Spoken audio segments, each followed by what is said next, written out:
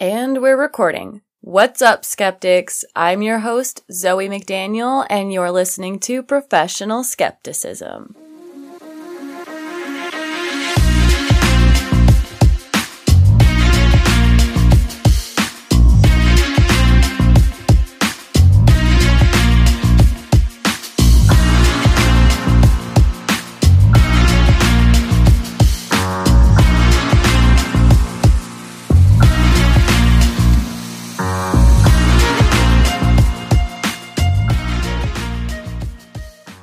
Welcome back. It is Tuesday as I'm recording this, so I'm definitely cutting it close to our midnight on Wednesday deadline. But hey, life has been really crazy for me, and yeah, I'll just leave it at that. I just want to thank you guys for sticking with me, riding the waves of life with me, consistently tuning in every single week. Please remember to rate this podcast the highest rating that you can on any platform that you listen to. It really helps get the podcast some visibility. It starts recommending it to people.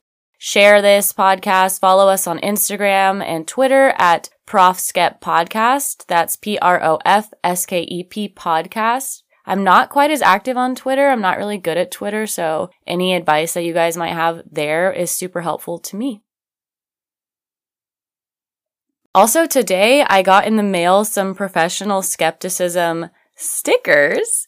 I'm really excited about them. They came out beautifully. I think I'm going to be selling them, and if you're lucky, I might just give you one. But I'm going to be putting them everywhere, sticking them literally everywhere. I'm going to have them on me at all times. I'm so excited about that. And what else is going on? I've got some guests coming on here in the next couple of weeks. I've had a lot of people reach out to me saying that they want to be on the podcast. So if you would like to, you can definitely send me episode recommendations. And if not, I can come up with some and we can pick one to talk about together. So I'm going to just go ahead and dive right into this week's episode. I did some thorough research on this at like 2 a.m. after I drank a pot of coffee, and I have a lot of thoughts about this one, and it's just super interesting. So we'll go ahead and dive in. Today's topic is Pharma bro Martin Shkreli. Shkreli, however you want to say it. There's an H in there. You guys might remember him. Maybe you don't. I'm super excited to cover this one. The first big thing that I watched was the Pharma Bro documentary on Hulu, and it has mixed reviews, and I have mixed feelings about it myself, but I did get a good bit of information from there. And as I was watching it, I was like, this is so weird. The guy who created the movie, which I can't think of his name right now, I'm blanking, but I'll have it all in my show notes. He was obsessed with him, basically. He was just so intrigued by Martin Shkreli.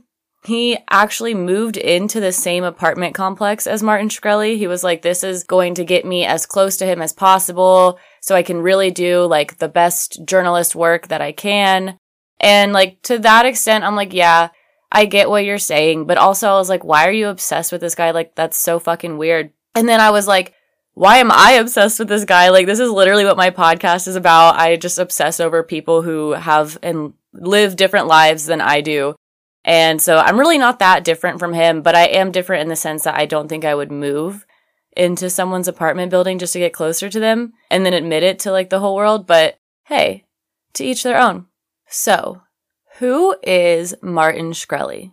Martin Shkreli was born in Coney Island Hospital, which I usually don't have their hospital location, so that's a new one for me, in Brooklyn, New York, on March 17th, 1983, so that makes him a Pisces man, and we all know and love, a Pisces man. They're very sensitive and very elusive, and we'll see some of that throughout this episode. His parents were Roman Catholics, and according to Wikipedia, Martin said that his religion has been a guiding post for him, although he does not believe in God. Martin, his brother, and 2 sisters were the children of 2 immigrants who came to the United States from Albania and worked as janitors, and they still work as janitors to this day. His family lived in a rent-controlled 2-bedroom apartment and had 4 kids, so that seems like a lot.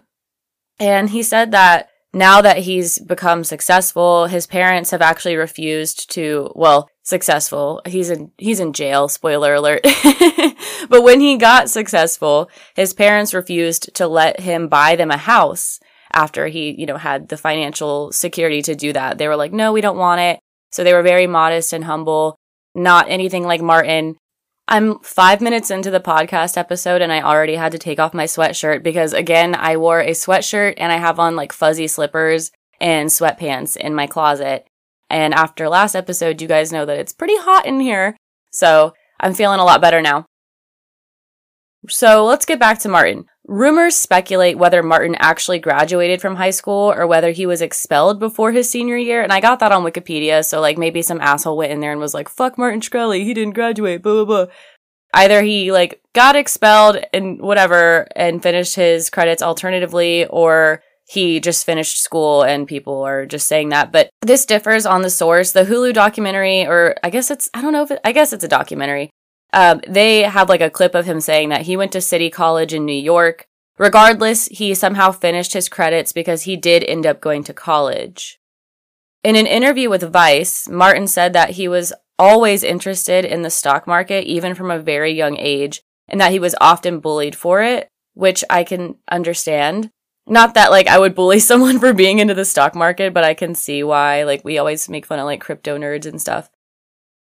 By 17 years old, Martin had landed an internship at Wall Street hedge fund Kramer, Berkowitz and Company.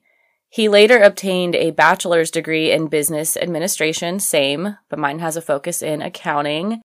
And he got this from Baruch College in 2004. So regardless, he somehow was able to get into college. You can't do that without some sort of high school credits, so I don't really know why that's like a speculation people are making.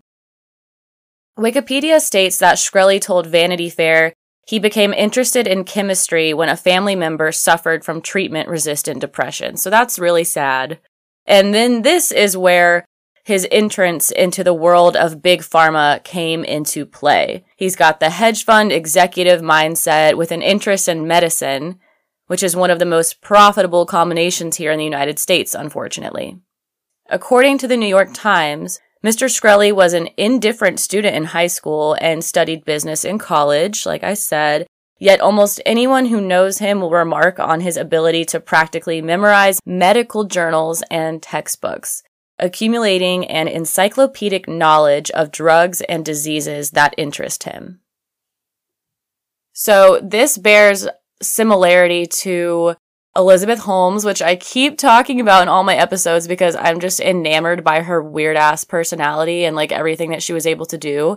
That is actually going to be episode 26 and 27 because I'm a crackhead and I like just sat down and planned out all my episodes through June. I want to wait for that trial to be done, or her trial's done, but Sunny Balwani's trial is not done, I believe. And I want to have all the information for you guys, but she was similar in that she didn't really have the knowledge to be doing what she was doing. And in this situation, Martin didn't need the knowledge. He was just doing like the business side of things, but he was interested in chemistry and medicine and all that good stuff.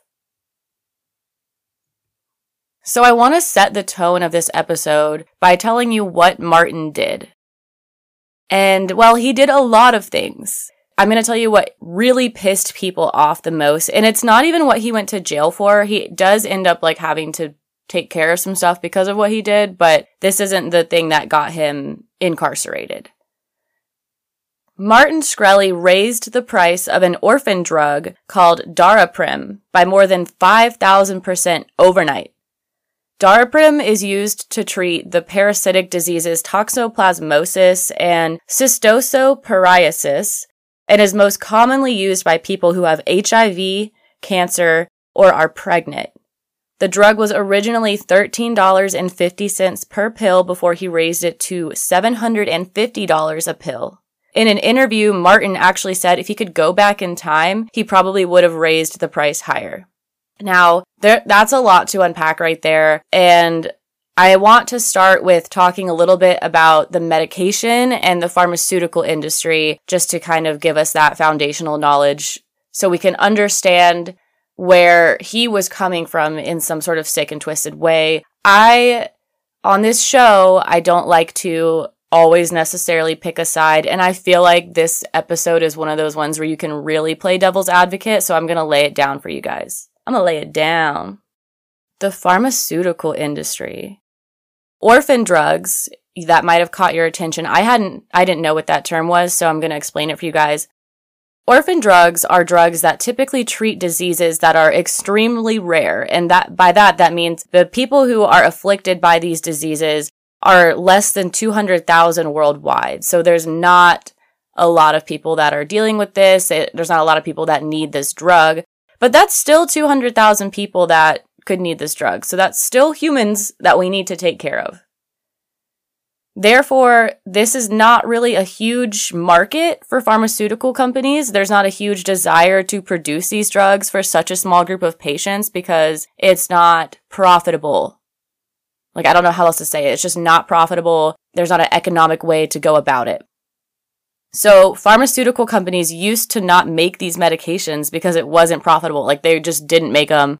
So it was incredibly difficult to find manufacturers of these medications. In 1983, the Orphan Drug Act was passed to create tax incentives for companies to make them for people who needed them. Like, okay, thank you. Like, we need those fucking medications, even if it is just a couple people, even if it's just one person.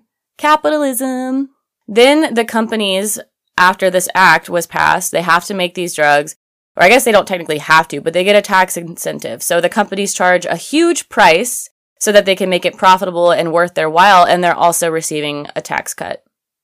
Dr. Aaron Kesselheim, associate professor of medicine at Harvard Medical School, says, and I quote, "A drug that is off patent is only inexpensive if there is sufficient competition. If there isn't, older drugs can have higher prices just like new drugs." End quote. So companies would go out, find these obscure orphan drugs, buy the patents, and then flip the prices to be super high and then like rake in on the tax cuts. I don't really know how much they were getting in tax cuts, so I don't know if it was like super great, but I feel like if they needed to like go to all this trouble to do it, it was at least worth their while. So back in the early 2000s, tons of companies did huge price increases of orphan drugs. The majority of people didn't really care or defend people who needed orphan drugs because a lot of people were not even aware of this issue since so few people actually needed the drug. So they were basically, like, all these companies were taking advantage of these people and there was no one there to defend them. Or if there were, there just wasn't a big enough splash to get the attention or make the change necessary. Imagine 200,000 people could be anywhere in the world. I mean, I live in the Charlotte area and we have 1 million people in just the Charlotte city limits, and then the greater Charlotte area is even more, so you don't know where all those people are. So they could just be all over, like little mini protests, people sending in letters. It's not making a big enough grassroots kind of movement for people to take notice of it, which is really sad. But this became such a problem that around 2006 and 2007, it started to become more notable. I think I saw Hillary Clinton was doing some like press talks about it back then. And so people are starting to take notice of this kind of thing. And now it still happens, but people are more aware of it now. I think one of the popular ones that we all know about is the EpiPen going up super high. And that one, more people use that. So I think that was why. And insulin. I mean, those aren't even orphan drugs, really. Those are pretty common. So I think with all of that, we're all much more aware than we used to be. So let's talk about Daraprim specifically. Daraprim is the brand name of a drug called pyrimethamine, an antibiotic that was approved by the FDA over 50 years ago to treat an infection called, like I said, toxoplasmosis. Toxoplasmosis is a serious and sometimes fatal infection caused by the Toxoplasma gondii parasite, one of the most common parasites in the world. While many people in the US may carry this parasite, only a small number will develop active infection. And I got that from the actual Daraprim website. And this goes back to what I was talking about on the episode of Around the Bar that I did with Caleb and Anna, which was super fun. But we talked about parasites because apparently other countries in this world are commonly taking, what would be the word, like de-parasite medications.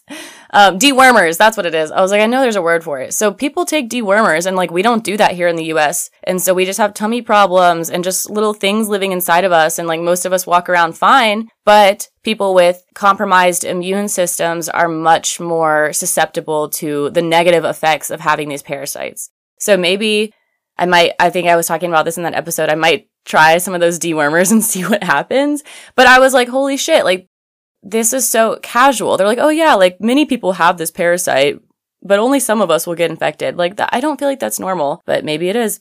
This parasite can cause a serious brain disease that can possibly lead to death in people with weakened immune systems, such as those living with HIV and AIDS, infections in the eye that can lead to blindness, miscarriage or stillbirth in women that are pregnant, developmental abnormalities and or birth defects in babies as a result of exposure to the parasite before they are born. I feel like I sound a little stuffy. It's allergy season here, so I'm really trying to enunciate. Sorry guys, I can't catch a break over here with my sinuses. Toxoplasmosis is relatively easy to fight off if you have a regular healthy immune system, like I said, but for immunocompromised people who have like HIV or cancer, etc., it's life-threatening. So the drug isn't only for people with HIV, but most of the people who use it do suffer from HIV or some other immunocompromised situation. And I think this got a lot of notoriety in the public, and it was associated a lot with particularly people who have HIV. And so I just wanted to clear that up because it wasn't necessarily an HIV medication. Like not every person who has HIV is taking Daraprim, but a lot of people who take Daraprim have HIV. Correlation does not mean causation. According to the New York Times, Daraprim is so old that it no longer had patent protection. A generic company could sell a lower-priced copy, but revenues from the drug were so small until now, and by until now, that means until Martin decided to flip the prices and actually make a profit on it. Until now, that no generic company was interested, and it would take a few years for one to get regulatory approval. Moreover, at both Retrofin and Turing, which are Martin's companies that he had, Mr. Shkreli has tightly controlled distribution of the drugs, making it difficult for generic companies to obtain the samples they need for testing, which there are laws around that, so that is not good. Daraprim was selling for a while, it was selling for like $1 a pill, and then it got up to around $13.50 in 2013, 2014. And then Turing, Martin's company, bought it in 2015 and made it $750 a tablet. And the price increase is technically not illegal. So that's something that, as I was reading through all of this, watching that documentary and researching for this episode, everyone just kept really honing in on that. We've created a market, and I don't have to tell you guys, we know how terrible our healthcare system is, but we've created a market where this is okay. This is legal for people to be able to hike up prices on medications like this. And we'll get into like his reasoning as to why he did it, and I'll talk to you about his companies and how it got to this point. It's fucked up, for lack of a better term. When the price increased, Daraprim patient Patrick Rice, in particular, would have had to pay $30,000 a month for his prescription, his monthly prescription. So he was obviously without his medicine. He said that he had insurance, but that doesn't mean that you always have access to care, as most of us know, and his insurance wouldn't pay it. He, made a point in the documentary, and it was really sad, and he was like, obviously they can pay it, but, they're not gonna just pay that on little old me. And I was like, that's so sad. Martin went on Reddit, and this is after everything's blown up, and he started just kind of feeding into this whole villain vibe. But he goes on Reddit, and he's like, I'm going to do an Ask Me Anything, which is very not CEO of a pharmaceutical company-esque of him.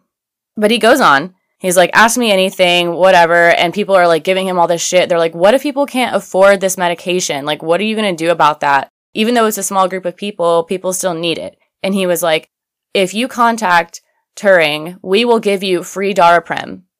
The only reason that we've done this is so that insurance companies that will cover it will pay it.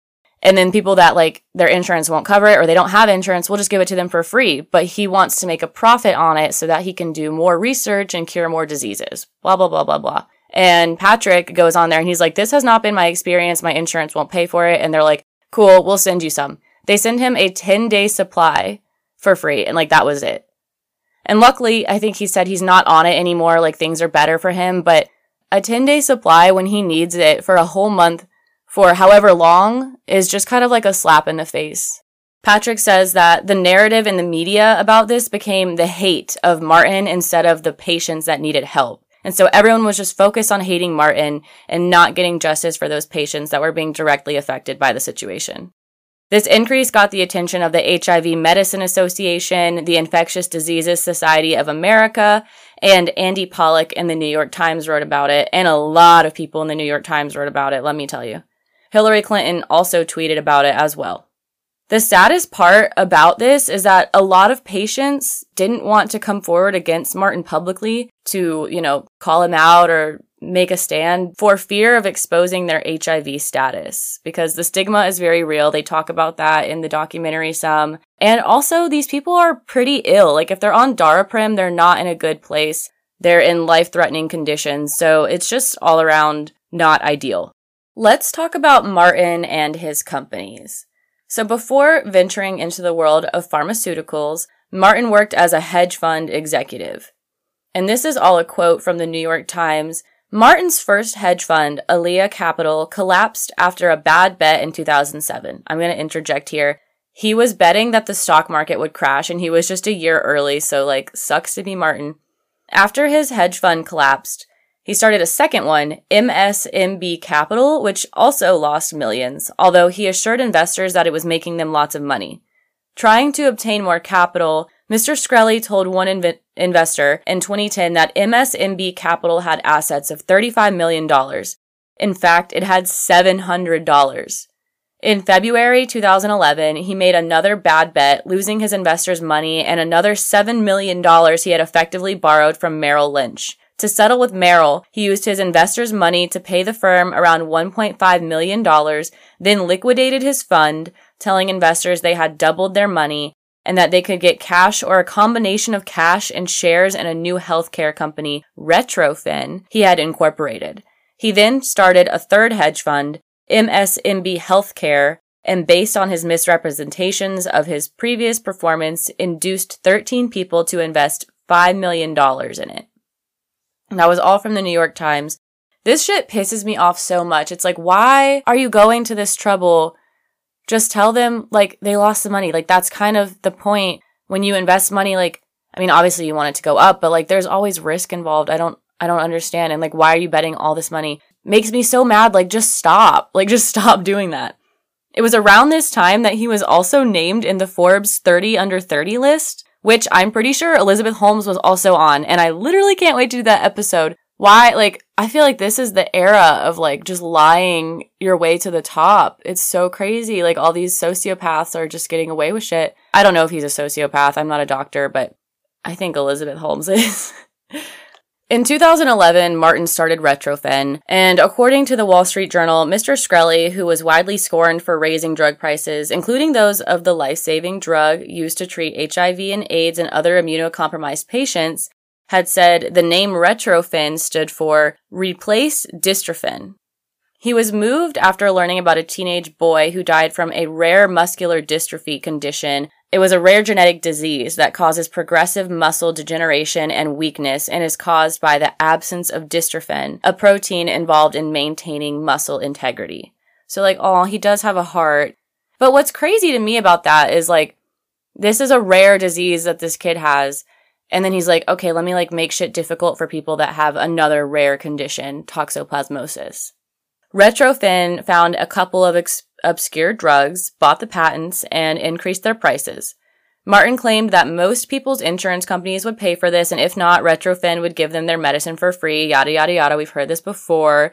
For the people whose insurance would actually cover the medications, they would make a profit, and then they would use the profit to research other life-changing, groundbreaking medications and treatments. He thought of it as rigging the capitalistic system, kind of like a capitalist Robin Hood of sorts. Then he gets kicked out of Retrofin for some questionable business dealings. So let's talk about that. According to the New York Times, as Mr. Shkreli's Ponzi scheme began to collapse in 2013, referencing his hedge fund stuff, he and Evan Griebel, an accomplice, according to the indictment, used Retrofin's stock to pay back his investors even though the drug company had nothing to do with his hedge fund losses. When Retrofin's auditors questioned the legitimacy of those payments, Mr. Shkreli and Mr. Giebel concocted a new scheme to settle with investors by having Retrofin enter into sham consulting agreements with them. So they were just like basically saying that these consulting agreements or sessions or whatever were occurring when they never did. And that was what they were saying the payments were for. In the end, the indictment alleges both Mr. Shkreli and Mr. Giebel caused is in air quotes, or not air quotes, real quotes, but I'm doing air quotes right now. You can't see it. They caused Retrofin to pay out more than $7.6 million in cash and stock to settle the claims with the investors. Retrofin has since moved to San Diego, changed their name to Travere, and is now working to bring to market in 2022 Sparsentan, which is under review to treat rare kidney diseases that disproportionately affect Black, Latino, and Asian patients, according to the Wall Street Journal. And they want nothing to do with him. Like, they absolutely do not like him. It seems like they've really, everyone who worked there believed in, the mission of, researching and finding out cures and treatments for these rare diseases, and they were, upset that Martin basically made a mock of it. So, after he left Retrofin, he started his company Turing, which is where the ridiculous price gouging of Daraprim occurred. Also, I skipped a bullet point. In the documentary, they were trying to get someone to talk to them from Retrofin about Martin, and the secretary said that Martin is not welcome in the building. They all spit on him, which I was like, damn, girl. As of November 2020, though, it does seem like all legal issues between Retrofin and Shkreli have been resolved.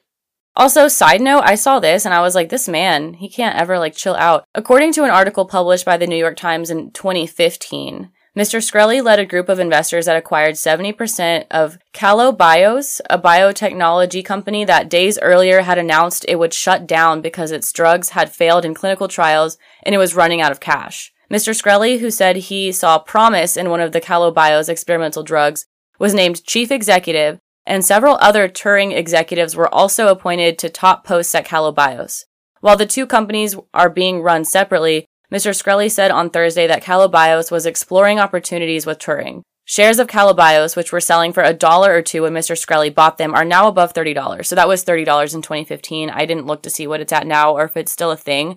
But all of this is going on around the same time. Obviously, there's something fishy going on here. I don't know if this is some sort of insider trading or something, but I'm like, dude, can you just if you're gonna commit a crime, commit the crime and move on. Don't do any more crimes, because now you're just looking super suspicious with all these companies.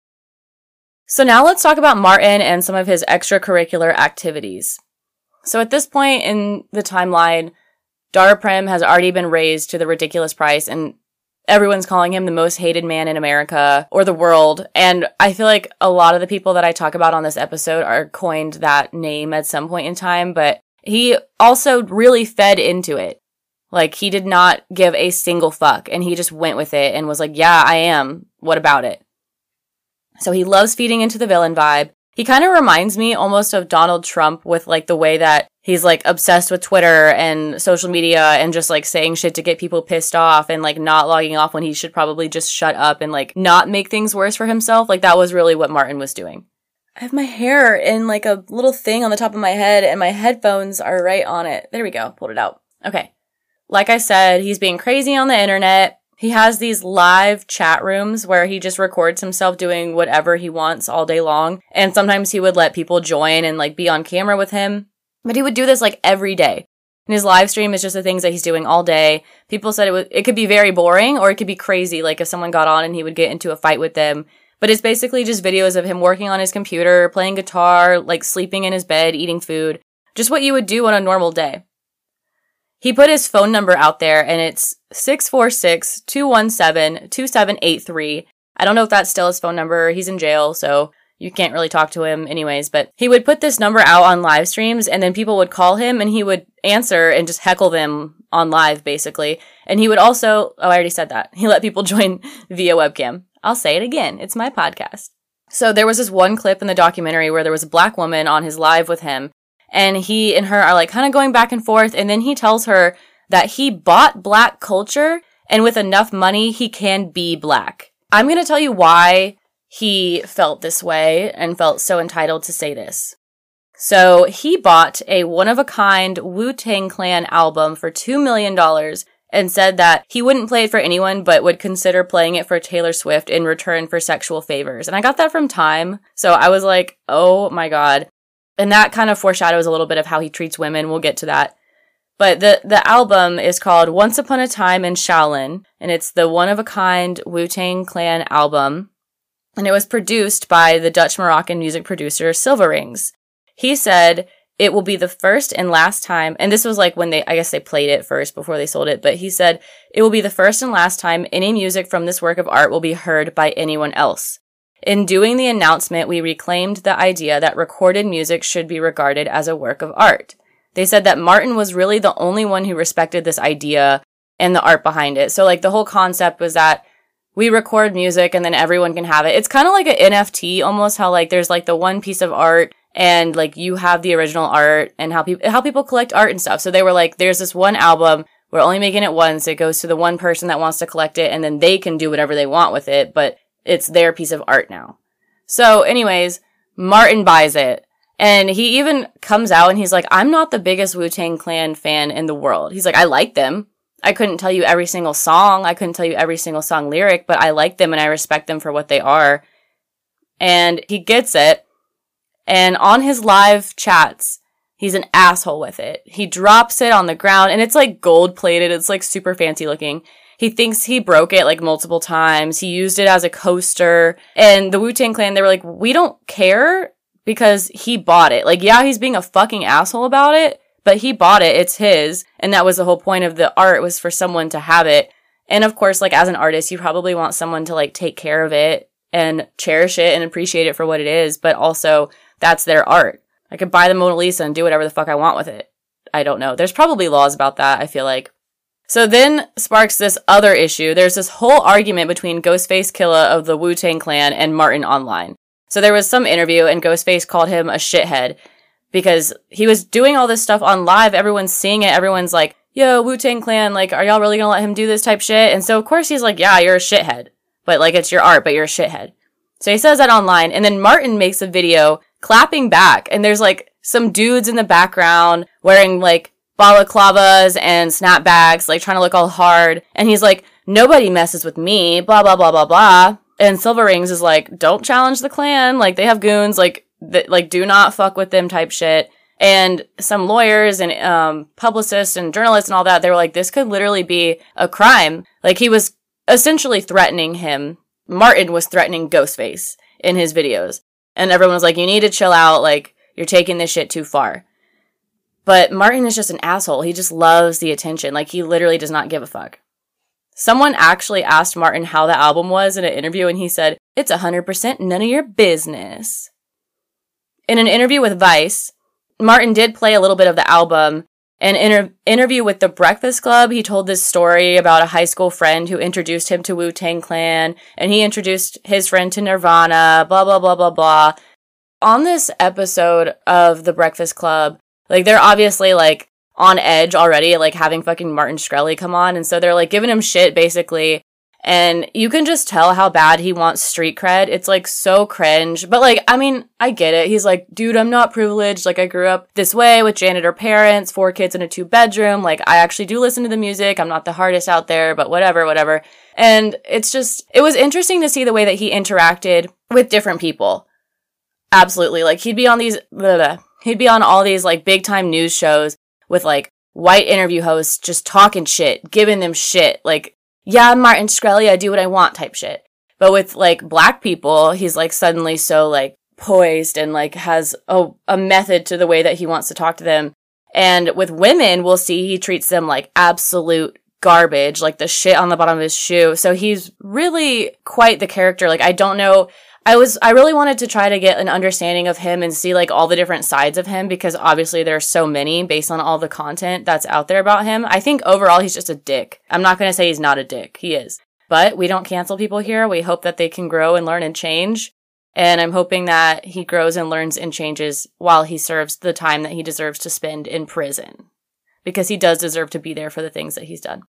So that was kind of funny that I went on that little rant, because now we're going to talk about Milo Yiannopoulos. And if you know who that is, wowie. Milo is a British far-right, alt-right, and I'm going to put quotes around activist.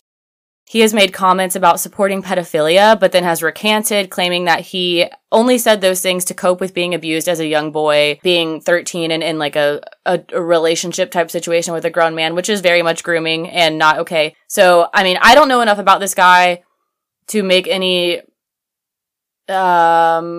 statements about him, I guess, but he's definitely very controversial. He's also associated with neo-Nazism, so, like, that's obviously not good. And I didn't dive too much into this because I think I want to do an episode on him because there is so much to unpack with this dude. He's crazy. So I think I'm going to do an episode on him. I don't have anything in common with him when it comes to his beliefs. I'm not a Nazi and I don't think pedophilia is cool. So let me just get that out there. But it was interesting to learn about this guy a little bit. So I definitely think we're going to do an episode on him because he has lived quite the controversial life within the media. So yeah, in the movie, the documentary thing, this guy is like spray tanned and has like the Donald Trump hair going on. It's super weird. He's wearing like an all-white suit. Like, he looks very fabulous, if you will. And so he's just another person who's very much quite the character. He held an art show in New York City, and it's like about Trump and making America great again and creating a space where people can say what they want to say and make the politically incorrect jokes that they want to say, yada, yada, yada. Basically, he created a safe space for people to be bigots. He said something about, like, Daddy Trump would save them from this plain world that we are creating, like, this politically correct world. It's so frustrating when people they latch onto opinions that are, like, valid. I mean, all opinions, I guess, are technically valid, but, like, this idea that, like, you know, we are in a very politically correct world, and I do try to be politically correct, but I think that sometimes we do have a lot of censorship and stuff. You can go very extreme one way with that, and you can go very extreme the other way with that. It would have been cool, his art show, like, looking at it, and then it was, like, all this MAGA shit. Like, I am not a Trump fan. Fuck Trump. Sorry if I lose listeners, but yeah. So this was, like, very interesting, and I'd never seen this kind of perspective on it, because whenever, you know, I think of Trump and his supporters, I think of, like, I'm stereotyping, but I think of, like, camo and, like, American flags and yeehaw and guns and shit. This was in New York City, and Martin was there to support these conservatives in their overwhelmingly liberal New York City. That's what he said. And it's not like what you're envisioning, like I said, like all the stuff. It's very like bougie. It's like Vogue. I don't know. It's just the weirdest thing ever. There was like bloody photo shoots. There was a big bathtub like filled with blood, and this guy's in it, and he's like slapping blood on the walls and like all over these like newspaper articles and stuff. And there's like heroin chic models in MAGA shit. Very, very white supremacy, elitist vibes. Scary, American Horror Story-esque is how I would describe it. It's like, I'm intrigued by it. Like, I would literally just want to be a fly on the wall to see that event, but I would never want to be there as like a participator. Martin was a contributing artist to this art show. His art piece was just a framed pill with a price tag. He said that it represents the purity and pricelessness of life. At the end of the day, we all want to be healthy. We all want to be successful and happy. Dude, like such a fucking dick. I can't. He's like, let me just put this pill right here with this price tag. Like, literally villain type shit. Milo says, it's not always clear what Martin is advocating for, but it is clear about what he does not like, and that's a problem. And I'll give him that. I was like, okay, you have a point. Like, as an activist, like, I guess you at least know, like, what you're going for. Like I said, I didn't do a ton of research into, like, all the other stuff that he does. This was my first time ever, like, hearing about him. Maybe I'm, like, living under a rock, like it seems like I am every time I do research for my episodes. So I'm not totally clear on what this guy is trying to tout about all the time, but I thought that was an interesting point. Like, what is Martin advocating for? And we don't know, but we do know what he fucking doesn't like. Which is important. You gotta know yourself. Martin, moving on from that was a weird bit of this research. Martin started buying the domain names of specific reporters that were or he thinks they were harassing him. They were just basically being assholes to him on the internet and posting articles. I think there was this one that a reporter did, and it was like he had gotten a girlfriend, and the name of her article was like, wow, like some women actually like Martin Shkreli or something like that, and he had bought her domain name. He did this for anyone who wrote a critical article about him. Very spiteful. He's looking for revenge. He's like, oh, you don't like me? Let me take this down. But then he goes on the internet and like says whatever the fuck he wants, so it's definitely a double standard. He goes after women specifically, and he said, when they go low, I go lower. Speaking of tearing women down, he specifically targeted Lauren Duca, and this was a whole fiasco on Twitter. Lauren worked as a columnist at Teen Vogue and was known for her column Thigh High Politics, which I haven't read, but I love the name. She's now a freelance journalist. According to The Guardian, this is a quote, Duca has been under fire, and this was a 2017 article. So Duca has been under fire from Trump supporters since early December of 2016, when an opinion piece she wrote for Teen Vogue that was critical of the president-elect went viral. In the piece titled, Donald Trump is Gaslighting America, Duca said, the incoming president was attempting to weaken and blind the American electorate with his interchanging of facts and opinions, his self-contradictions, and his undermining of the press. As a candidate, Trump's gaslighting was manipulative. As president-elect, it is a deliberate attempt to destabilize journalism as a check on the power of government. Damn right, sister. Fuck yeah. I sounded fabulous when I said that. Love that for me. Anyway, so she wrote this piece, which I agree with, and Martin DM'd her asking her to be his +1 to the, quote, enog of Trump, because he's, like, really cool. You know, like, I'm just going to the enog casually. I believe she said that they had never met either, so he just, like, DM'd her on Twitter. She posted the conversation, like a screenshot of it, and she didn't even respond. It was just a screenshot of his request on her Twitter, and she said that she would rather eat her own organs. And then he started going back and forth with her, blah, blah, blah, blah, blah. He's obviously upset. So he makes this, like, whole weird internet obsession about her, about him and her being in love. He turned his Twitter into essentially, like, a shrine for her because she denied his invitation. He photoshopped all of these photos of, like, her and her husband and, like, put his head on her husband. And it was just really, really weird. And he just kept harassing her. He even, like, jokingly said in one of his live videos, he was like, oh, like, haha, I think I threatened her with rape. So, yeah, that says a lot about him. Fuck him. That's gross. His followers were harassing her too, saying, like, not nicely that she should fuck him and, like, all this really gross, inappropriate stuff. Like, it went very gross, very, very quick. And she screenshotted it and, like, sent it to the guy who runs Twitter. I can't remember his name right now. I think it starts with a J. And she was like, what the fuck? Like, how is this allowed? And he ended up getting permanently banned from Twitter for this. And this was, like, a really heartbreaking thing for him because he was, like, all up on Twitter all the time. That's why I said he kind of reminds me of Donald Trump. And apparently, like, he's a Trump supporter. So when I started this research and I started seeing all this about him being crazy on the internet, I was like, oh, he reminds me of Trump. And then I found out that he was a Trump supporter. And I was like, oh, okay, that makes sense. That checks out. So this was, like, really upsetting for him to not be able to be an asshole on the internet. On December 16th, 2015, he gets arrested for charges completely unrelated to the price gouging of Daraprim, because remember, I told you guys that's not illegal in the fucking beautiful land of the free. Whatever. He gets arrested for all of that Ponzi scheme shit that I was telling you about. So that all comes back to bite him in the ass pretty quickly, too. If you look at the timeline, we're talking about, like, I think it said 2011, he'd started up Retrofin. So all of this is happening very quickly, particularly for white-collar crime. Martin posted bail of $5 million cash. And then he was on his live videos, as he does. I'm like, where's your lawyer telling you not to do this? Someone called him on his live, and he answered explaining how the arrest process went. They were like, oh my god, you got arrested. Like, why are you out right now? And he's like, well, you dumbass. Like, I posted a bail, and it's sitting in an account, and blah, blah, blah, blah, blah. And there was, like, a bunch of background noise on the call. And he fucking goes off. He's like, how dare you call me and ask me a question? You're being disrespectful. Give me your full attention. Like, if I called you, I would want your full attention, and just starts going the fuck off. And I was like, Jesus.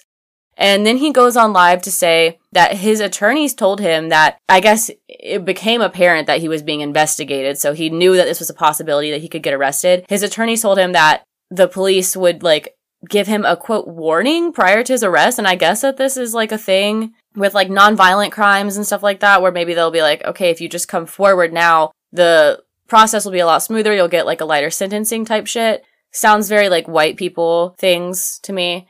He was all, like, upset on his live. He's like, what happened to my warning? But there's a video of him on live, and he gets a call that starts, hello, yes, this is Special Agent. And then he hangs up.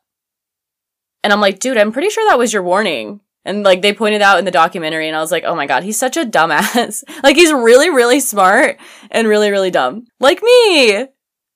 Federal prosecutors charged Martin with securities fraud. He was charged with taking stock from his former company, Retrofin, to pay off unrelated business dealings.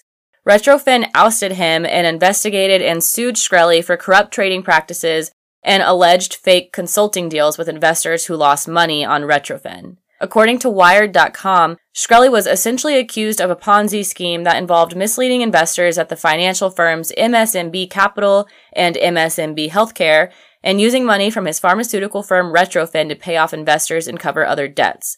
So he's just funneling money. I think they explained it in the documentary like, if you rob a bank and then you rob another bank to pay back the first bank, you still robbed the first bank, even if you gave the money back, so it's still a crime. Prosecutors said Martin cheated investors out of $11 million in a Ponzi scheme, and if convicted, he could spend up to 20 years in prison. And people were so excited that he was arrested, even though it was unrelated to the Darprim, because people hated him for the Darprim, people hated him because he was an asshole. He got arrested for something else. Everyone loved that. And I think people got a little bit confused about why he was going to jail later on, because it was almost like a past life, his hedge fund stuff. Because then he just made the switch into the pharmaceutical world. He didn't have a PR person. He definitely should have, because he goes on all these interviews, like I said, and just makes an asshole of himself. In one interview, you might start to sympathize with him.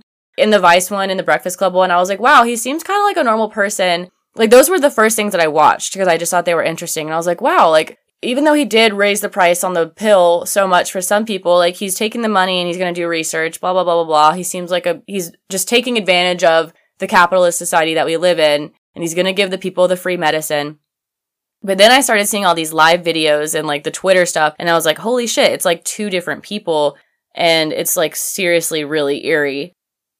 But what I do want to point out about this is that aside from his personality, the stuff that he was doing in the pharmaceutical world was actually very common practice for the pharmaceutical world. And that was a point that a lot of people were making when this came out, because he's just the face of it, where like in the past, if this happened to another company, there would be a PR person, there would be lawyers, and they'd be like, don't talk to anyone, don't say anything. And it would just be like a faceless CEO. But Martin is like loving the spotlight, putting himself out there and being a beautiful target for people to hate. It almost happened like for a reason, so that hopefully we can see this and be like, this is fucked up, we have to change. I mean, it's been 5 years since he was arrested, so not much progress has been made in that realm, but like it does bring up conversations that I think need to be had.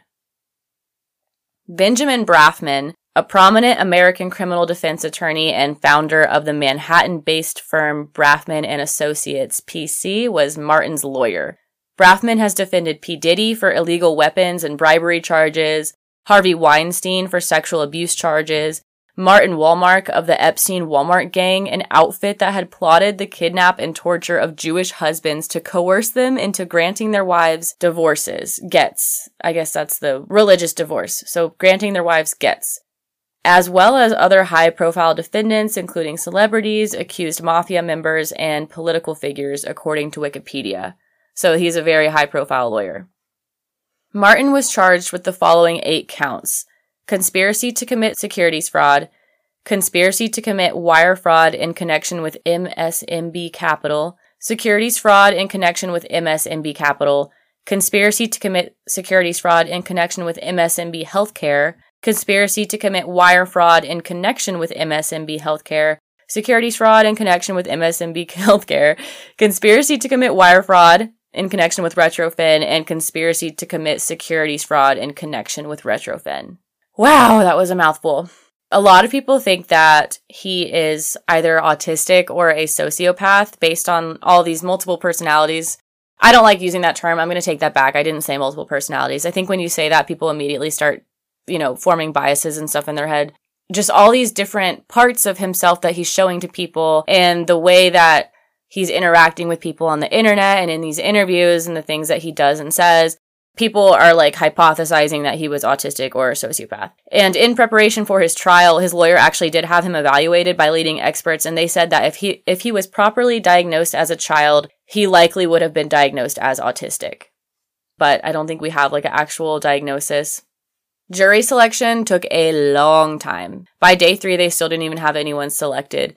I have some quotes that were from the documentary of things that people said from the trial, or like people who were excused from the trial as jurors. This is what they said about him.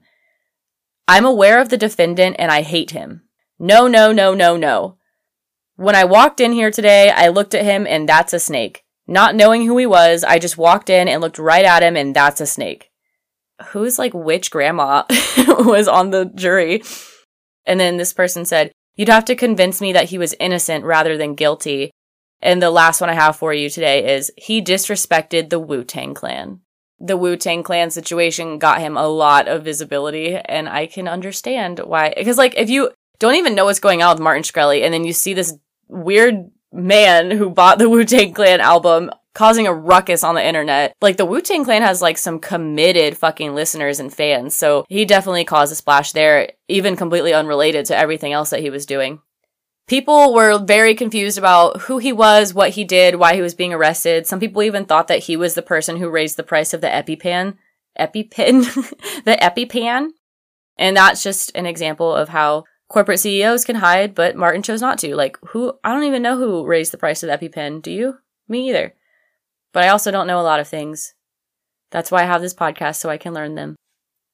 Martin was ultimately found guilty for 3 of the 8 charges. No one really thought that he would go to jail because white-collar crime, a lot of people have gone to jail for white-collar crime, but you can get your lawyers to help you just, like, pay a big fee or, like, go only for a little bit of time, or, like, in this situation, he was only found guilty of 3 of the 8 counts, so that significantly lowered it. So there's a lot of things that play into the sentencing. No one really thought that he would go to jail, and then if he did, they thought it would be just for, like, a couple of weeks.